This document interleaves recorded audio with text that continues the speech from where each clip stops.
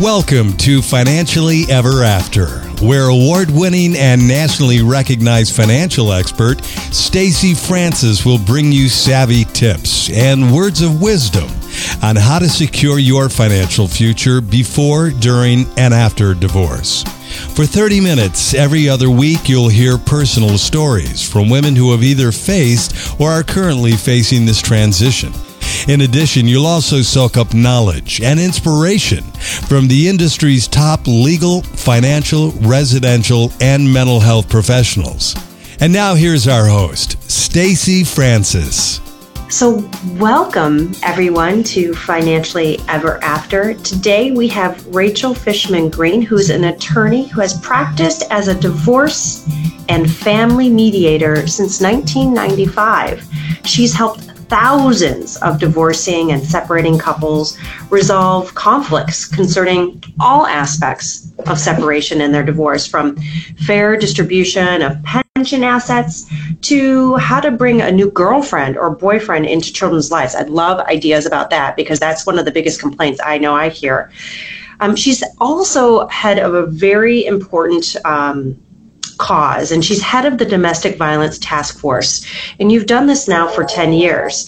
You're a frequent presenter on ethics and domestic violence at conferences and seminars given by the New York State Council on Divorce Mediation, as well as the Family and Divorce Mediation Council of Greater New York. I love this fact. You have a fun fact, and that you are an avid yogi, and that you've been a beekeeper since 2012, that you have 3 hives on your roof. And also, we just talked a little bit before we went live, you're going to be an empty nester. You have both a college grad as well as a high school grad as well. So it's somewhat of a new beginning for you right now. So. Yeah. Well, the good news is you still have your amazing bees, and I'm sure they're actually a lot of work. Is that right? I mean, it can be, right? It can be. There's some work. I mean, I have to do inspections, maybe once a week, sometimes every other week. I actually got stung this morning. I don't know if you can see that my finger is a little bit swollen because I went up to check them. But they don't, once you get them set up, they don't require that much work. I'm definitely going to be in the market for hobbies to fill my time now that my kids are gone. I don't have to make dinner every night. I'm looking forward to that. Yeah, exactly. Wow. I'd love to hear from you, right now, any exciting projects or things that you're working on that you want to talk about or make sure that we focus on today? My work has been very exciting lately. I feel like I'm having this kind of new enthusiasm for it. I've been pretty busy, and one of the things that I feel very honored to be a divorce mediator, really, because people let me into their lives and talk about these intimate things that they care so deeply about, and I feel honored to be able to, help guide them through difficult times.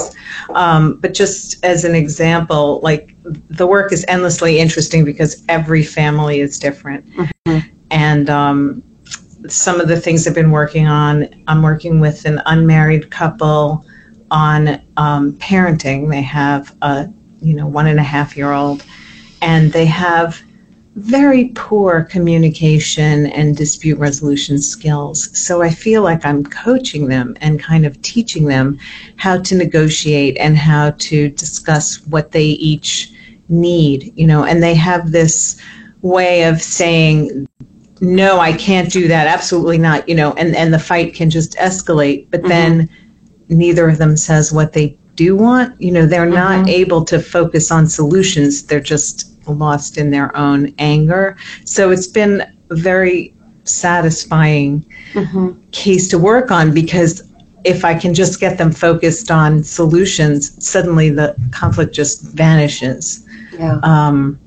And I love how you talk about communication being a skill that's really important, obviously for a happy marriage, but also for a happy divorce. Although, I don't know if you ever really have happy divorces, but do you see a lot of the couples coming to you lacking in the communication skill area? Many of the couples that I work with are able to communicate, and that's one of the reasons they're choosing mediation, is to have the opportunity that makes sense. to communicate. I mean, it really does vary. And some of the more high conflict couples just don't hear each other. I mean, one of the basic tools of mediation is to repeat. It seems like so obvious, but just repeat what one spouse says, because when a marriage has had a lot of conflict for a while, the spouses tend to just tune each other out, so the husband might say something and the wife is on the other side of the room rolling her eyes and not listening. So then when I say, okay, so I just want to make sure I'm understanding where you're coming from. Here's what I just heard. The wife listens to me, but didn't listen to him. And, and then suddenly when the idea seems to come from me, it's more palatable than when it came from him. And, what brought you to this work? I love this question because everybody chooses their profession. Sometimes even if it's happenstance, often there's something that they bring to it of why they chose this work. And I'd also love to just hear your money story. You deal with money on a daily basis. Yeah, I do. Right? And so what is your story? And what does that, your dealings with money look like for you?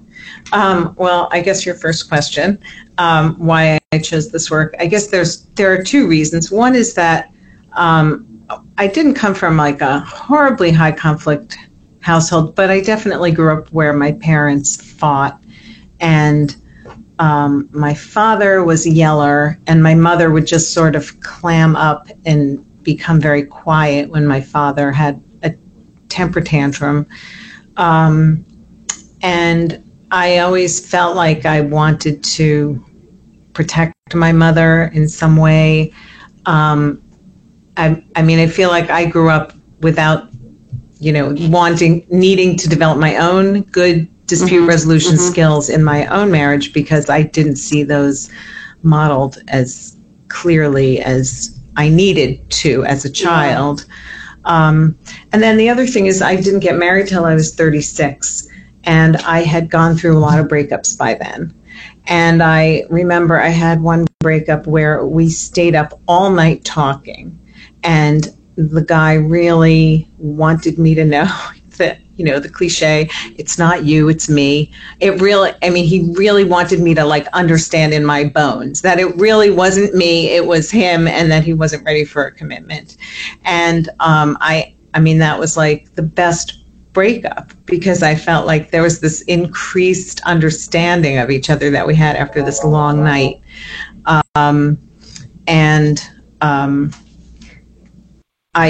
I ended up feeling like, there really is a right and a wrong way to break up, and I have this knowledge, and maybe I can help other people who are breaking up to do it in a better way. Which also makes sense of why you went into mediation. Right. Do you find a lot of your clients get that resolution, or do it sounds like from that experience you really walked away having a clear understanding of why that breakup was happening? I know some of the women that we work with, they don't know necessarily what went wrong. They're not able to pinpoint it, and after the process, they don't have that sense of completion of I understand. Right. I think that's hard. That is hard. In mediation, I'm mostly focused on, putting together the deal, the terms of their breakup. And the couples really do have a lot of control over the mediation process. And so I let them, to some extent, I'm leading them through with telling them what needs to be resolved. Yeah. But then they also all control the agenda, because they come in with things they want to talk about. Yeah. So sometimes someone will bring it up that they really need to have that closure. It seems to me more likely they would work with a therapist on that. And I do work with a number of people who work with a therapist on parenting. I have not Well, I actually did have one couple that didn't have kids, but that were going to a couples therapist to try to get a better understanding of what went wrong, which is, smart, because if they want to have a successful relationship in the future, if they don't do that therapeutic work, they're going to just go in and make the same mistakes again. Yeah. But there also are many couples I work with where I never find out why they split up. They come in, they're, all business and mediation, and then it's done. Yeah. So. Yeah, I've even worked with couples where they're so lovely and they respect each other so much that I'm at a loss of why they are breaking up. It's interesting. Well, that always gets to me too. When I have couples who say, I really love you, but we have to break up, and I go, why? Yeah. I mean, it's sad. So you deal with money. I do. Every single day. And some people, when you say you're a matrimonial, mediator or a matrimonial attorney, that's not a connection that the typical lay person would make.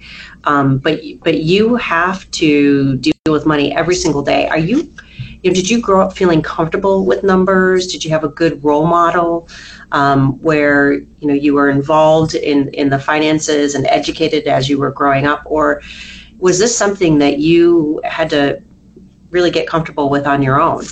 I had very good role models about money. My parents actually started me and my siblings, on allowances when we were 6. Oh my gosh. And I got a quarter a week. Okay. And I remember I saw a tea set that was $6 in the toy store that I decided I wanted, and I saved up my quarters for however many weeks until I had that $6, 24 weeks, I guess. And I remember just having feeling very excited that this money was mine. And I would periodically open my piggy bank and spill out all my coins and sort them by coin and make little piles of them. Like, I felt like money was a fun thing. And then when I was 12, I started getting a clothing allowance. Like, I sat down with my mother and we kind of projected out how much would you spend on clothes a year. And then that was made weekly, so that I had to, if I needed a pair of shoes, I would have to save up a number of weeks until I had enough money to buy shoes or a winter coat or whatever it was. And that worked well for me. My sister did not have the same experience, actually. Like, even though she grew up in the same household, with her clothing allowance, she liked crazy shoes. I remember she bought hot pink platform shoes when we were in high school that cost $100, and then she, needed underwear and didn't have money to buy it. But, she's come out okay too. She now makes enough money to buy as many shoes as she wants. So okay. Well, it's interesting too how the lessons you learn can also be dependent on yourself. That you and your sister were cuckoo, did a very similar environment, right? And, really and just had different experiences. Wow. It is funny. I'd love to go back to mediation to better understand, particularly for the women listening today, who's a good candidate for mediation? What couples are good candidates? What couples are not good candidates as well? Do you have some thoughts there? Yeah, I do. So the goal of mediation is that we put together an agreement that reflects two voices, that reflects both parts of the couple that are splitting up. So mediation does require that both of them be willing to sit in the room together and to listen to the other person even when they don't agree. And certainly there are people who can't sit in the room together. Mediation also requires that they be able to advocate for themselves in a certain way and say what they each need and want for the future.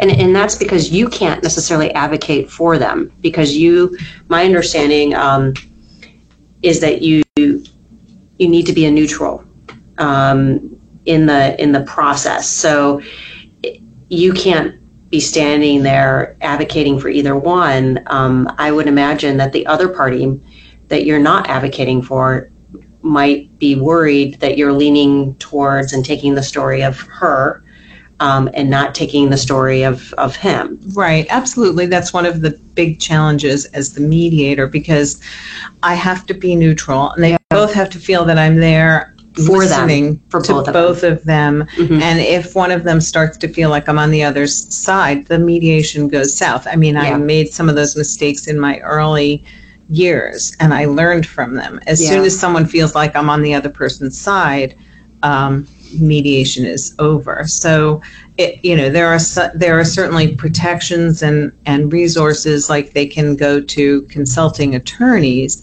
and many people do that, though it's their choice. Sometimes people come to mediation wanting to avoid adversarial attorneys altogether, and they are allowed to do that. But if there's someone who is having trouble finding her voice in the process, or is less like, I have a case where the wife is the lower earner, and she's just not a money person, and the husband actually works in finance, and he's totally a money person. So she is meeting with a consulting attorney to try to help her understand and evaluate offers that are on the table, because she's not, for her origin money story probably is something about, not learning about it. Yeah. And she just tunes out in a certain way. So I think that's important to make sure that, our listeners know that in mediation, you can have an advocate. You're not going to go into mediation alone, that if needed, you can have an outside consulting attorney that can advocate for you and really empower you, educate you of what you're entitled to legally, and how is this going to impact you long term. Right, too. Absolutely. And I mean, there are times that people bring attorneys into mediation as well. That's an option if they really are not. I mean, that's, one of the things I'm monitoring as a mediator is I'm kind of looking at the big picture, and is this fair and workable? I mean, I want to put together something that's going to be workable for both of them down the road, because otherwise they're going to be back, in my office, or they'll be leaving me lousy reviews online. And, we want to avoid that. I guess just a couple of other things that are required for mediation is that it's best if neither of them is out for revenge, not out to destroy each other. Often that is the motivation for going into the litigation process. I heard about a case that a friend of mine is working on where the wife said, I would rather give this money to you, my attorney, than give it to him. Wow. She's that angry. So it wouldn't be that difficult to settle the case objectively, but she's just so angry that she doesn't care how many hundreds of thousands of dollars she spends in litigation. And most of the time, both people agree that the relationship is over, that it's ending. So if, I don't usually mediate whether the marriage will continue. It takes two to maintain a long-term committed relationship. And when one person has decided definitively that it's over, it's over. And then the last thing, which is very important, is that both people have to be willing to completely, freely disclose all assets and debts. We need to have full financial disclosure. And if either is not willing to do that, or if there's some question about it, then they should be in a different process where they have, because in litigation, there's the subpoena power of the court to subpoena all assets directly from institutions. Get that Citibank credit card statements for the last 5 years directly from Citibank, and cut out the middleman, the person who doesn't want to reveal those things. I do find that usually spouses know whether they can trust each other. Yeah. So they of all people, they know that. So that's right. So what I'm really hearing from you, 3 additional things to really think about if mediation is right for you is, number one, if someone's out for all of revenge, guess what? Mediation is not going to be the right place. Also, if mediation is not the place to decide whether or not the marriage continues. that if there's one person who's out the door, mediation isn't going to be necessarily a place where you're going to be able to loop them back into the marriage. And finally, and I am so happy you brought this up, there has to be disclosure of all the assets. And there, I think, is a myth. There's a myth about mediation. And sometimes people will choose mediation because they don't want to disclose all the assets. And so I agree with you, Rachel, of knowing your spouse. Is this a gentleman that you know is going to be above board? Which most are. Most are. It's very, right, you know. Most are. Or is it going to be, that,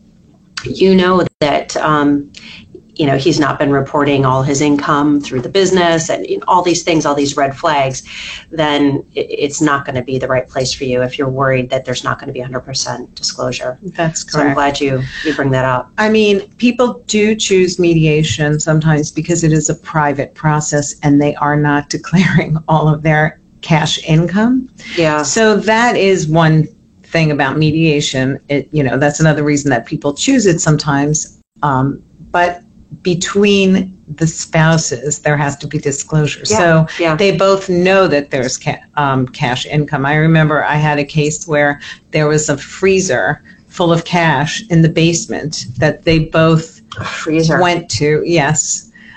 This was a guy who ran some flea markets in Manhattan and had a lot of cash. Little did I know how lucrative those flea markets are. Interesting. And they both, during the marriage, knew. I mean, right? That was their next that was to the where steak for dinner. They would get a $100 bill. Right? No, the freezer wasn't plugged in, I think. And they had another freezer that had the steaks for dinner. Wow.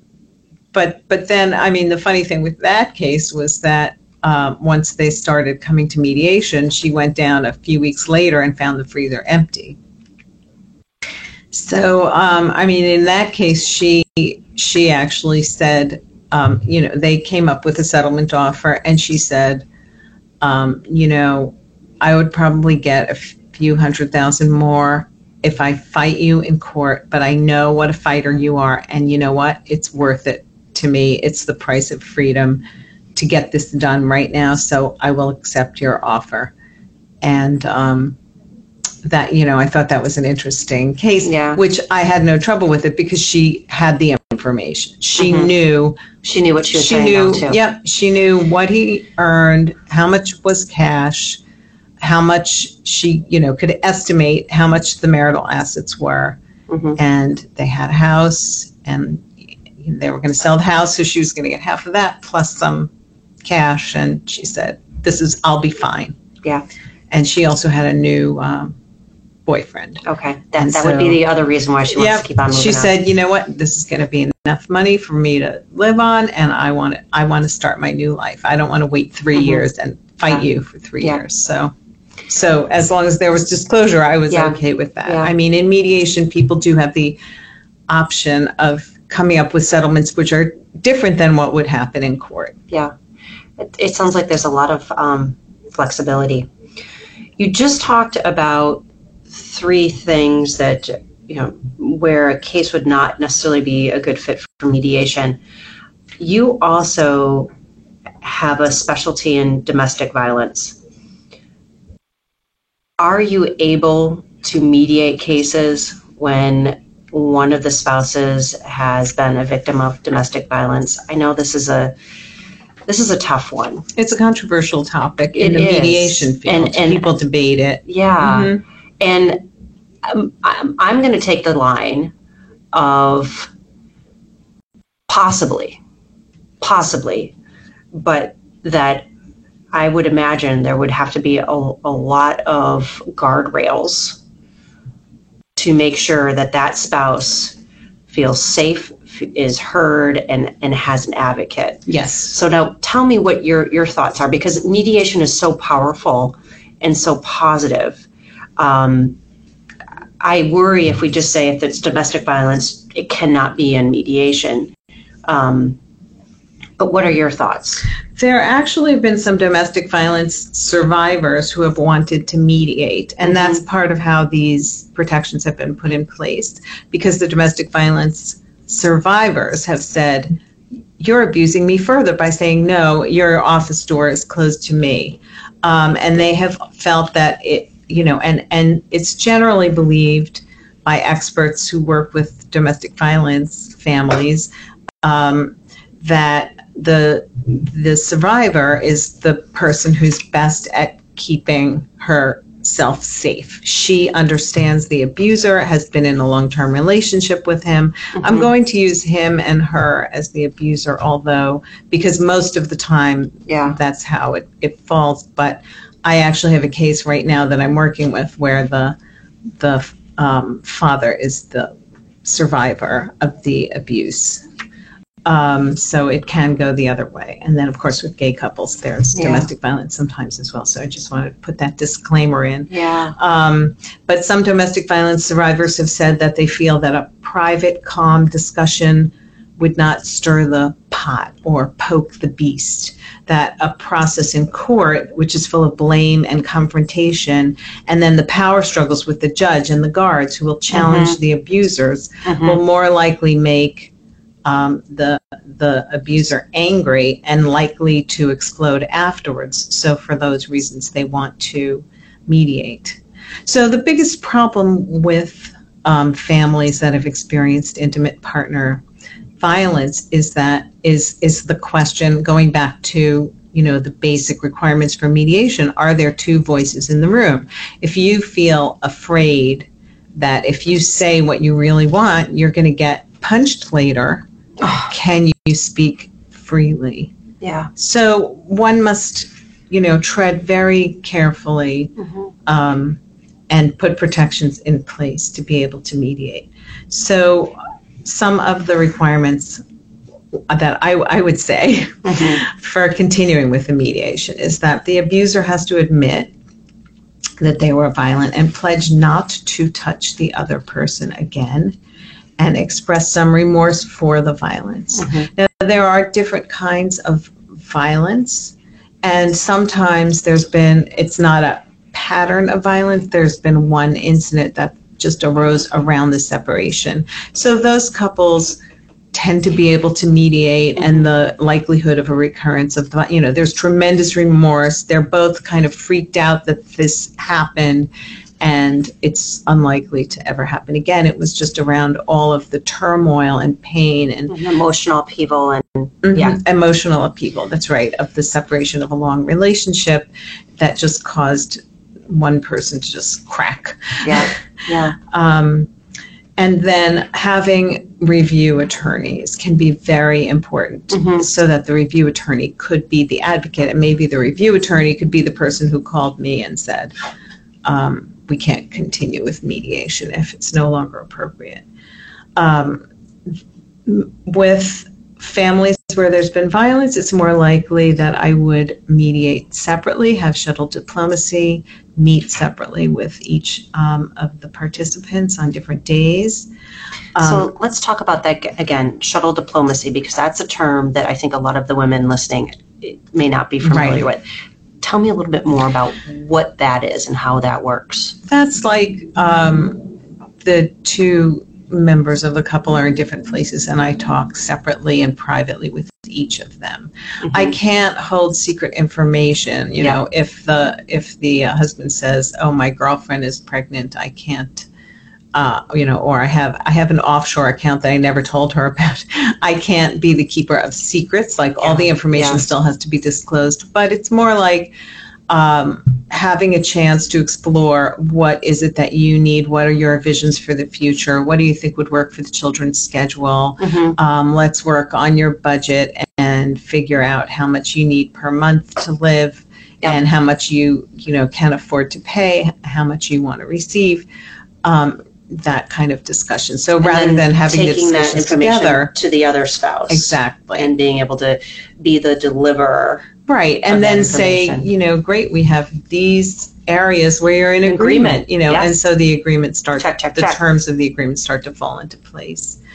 If the couple is going to mediate together, I would schedule the appointment so that the victim arrives 10 minutes after the abuser and leaves 10 minutes before the abuser. So there's not a risk of him following her out and, in the heat of anger from the mediation session. And would you recommend that women where there's been a pattern of abuse, not just a one-time heated argument, but a pattern of abuse, have a separate living situation and not before they start mediating. The mediation I would process. Recommend that they already be separated. Yes. Yeah. I mean, the other thing is that it's really the power and control dynamics that are the problem for a mediation process. So there are many couples that have not experienced violence, but have had kind of power and control issues where one spouse is trying to control the other. And that would render them inappropriate for mediation, because we need to have two people who are speaking freely and, have enough autonomy and feel safe in their own, skin. You also talk about domestic violence. We've been talking about the physical, but the power and autonomy comes in other forms, I imagine, with emotional abuse, financial abuse. Yes. And so it's not always that, seeing the bruises. There's internal bruises that can make it very difficult to have mediation work. Right. Like I had a case where the husband literally made 10 times as much as the wife. The husband made $250,000 a year, and then the wife worked as a school aide and made $25,000 a year. And the husband was completely in control of the money. And then his proposal for the settlement was, okay, I want her to go back to school and get a master's degree. And if she attends school for this many months, depending on her grades, I'll give her this much. On her grades? Right, yep. I'll give her this much spousal support. And then when she finishes her degree, I'll give her this much spousal, and it reminded me almost of like a parent trying to incentivize, like reward a child. I remember Catholic school. Yeah. I would get, $5, which was big money for every A. And a B was $3, a C I got nothing. So I have to say I got straight A's and I made a ton of money. But that's completely inappropriate. But it's completely inappropriate for spouses who are both adults. And it goes back to that. I imagine that can control. I imagine that there was a lot of control in their marriage, and this is just an extension of that. That's right. Right. So, that case ended up not settling in mediation. I ended up sending them to attorneys because the wife just, she had been used to it for so long. It's like she was beaten down, and she just didn't have enough wherewithal to advocate for herself. And they ended up finishing the collaborative divorce process. Interesting. That's not what I thought you would have said. I would have expected litigation, but collaborative, I can make sense because you have a lawyer in that meeting with you. That's right. Yeah. So collaborative, see how that worked. Right. Collaborative is an excellent process where there's some power and control issues, or there's been violence because the victim has a chance to talk separately with the attorney. The attorneys have a chance to talk separately so that everyone is aware of the situation. Yeah. And then you have your attorney sitting next to you at the table.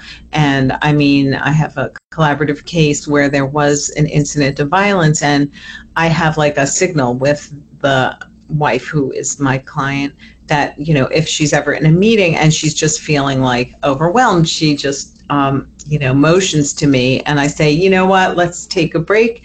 And then she and I will go into the next room and talk privately, so I can hear what her concerns are that she's having trouble articulating in the four-way meeting. So collaborative has a lot of the protections that I have to work very hard to put into place in mediation. Yeah, right. I can see that.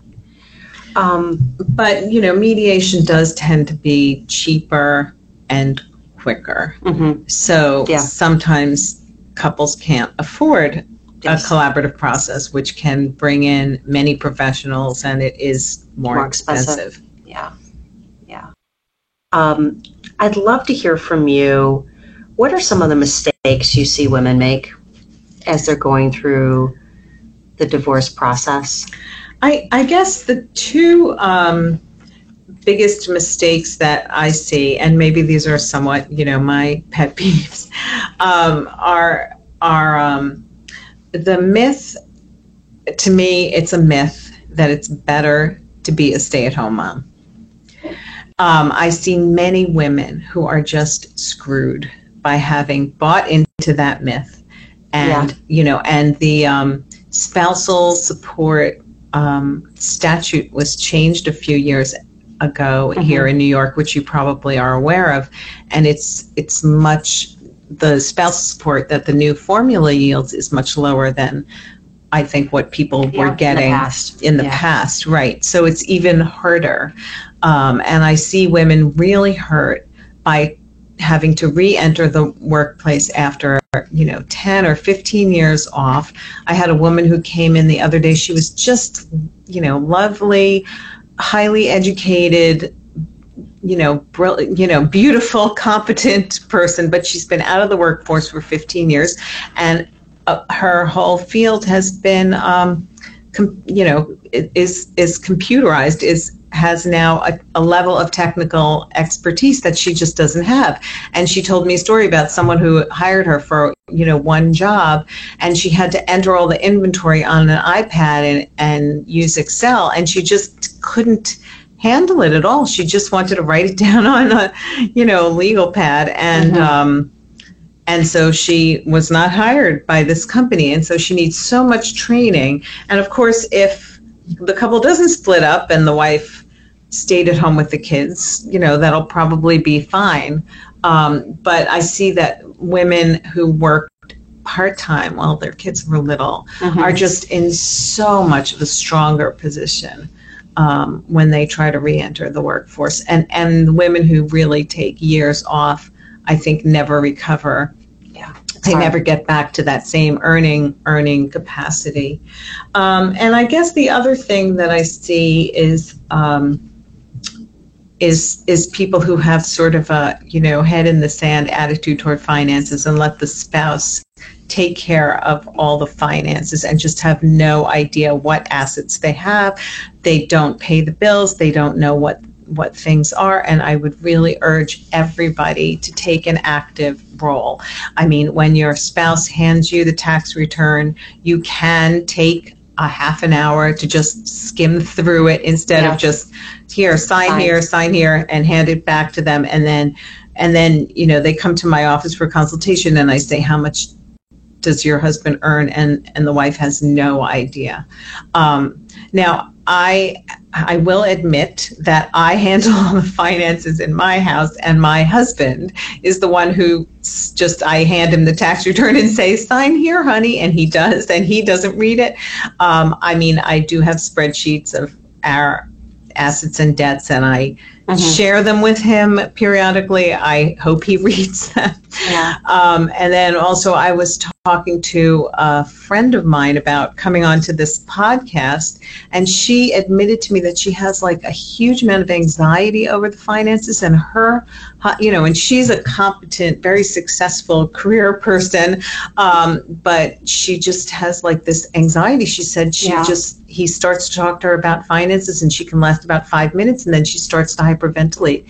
And I was just fascinated by that, and I would encourage her to try to get to the bottom of it and break through. So, one never knows what are people's blocks about that. But I guess those are the two biggest mistakes that I see. And then my final pet peeve is credit card debt, because it's evil.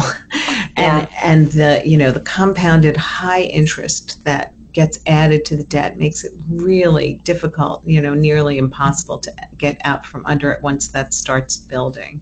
So if there's one thing that I could impart to my children, it's learning to live within their means.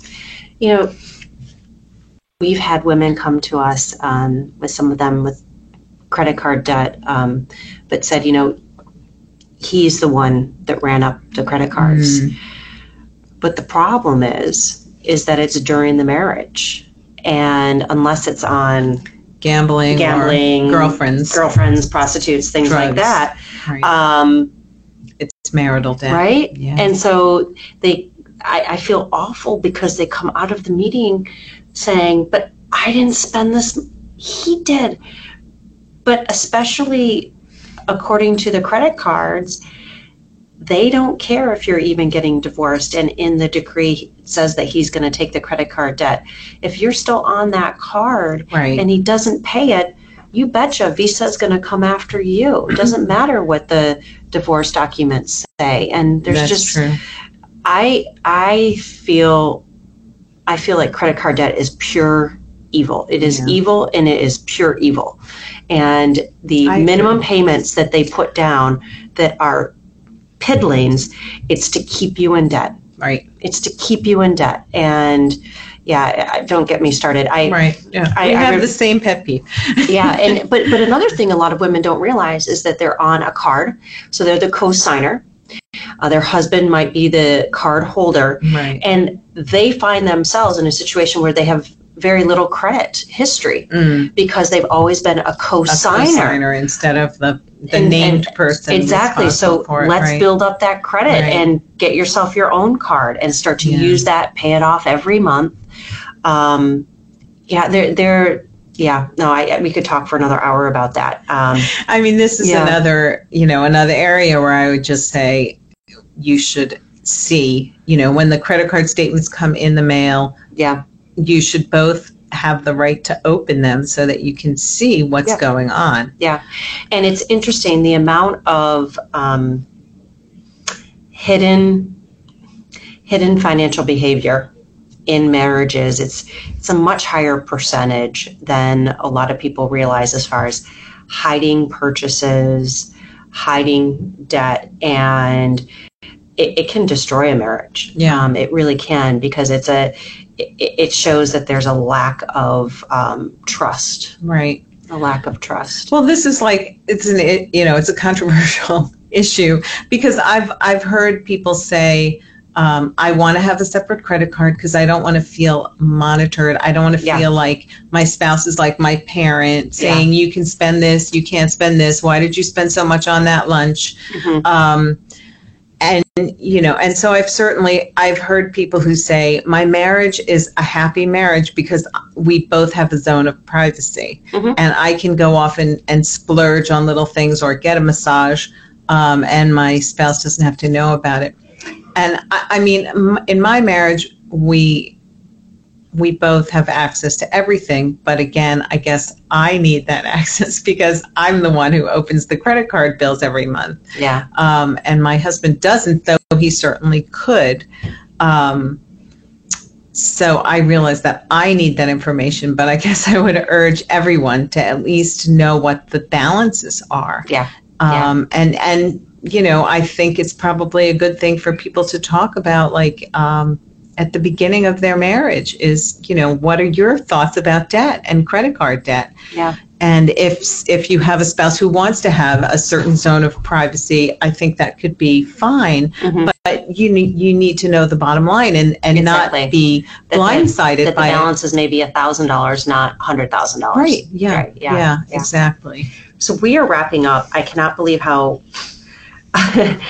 quickly we've gone through this. Any other pieces you want to, make sure that you impart to us, and also any words of wisdom that you might have, because I know you have so much experience in this area. I guess I just want to throw out that there are a couple of other challenges to the mediation process. Like if you have one spouse who's mentally ill, I have a couple that I'm working with where the husband is a hoarder and is, just very emotionally fragile and is kind of blocking the divorce because of that.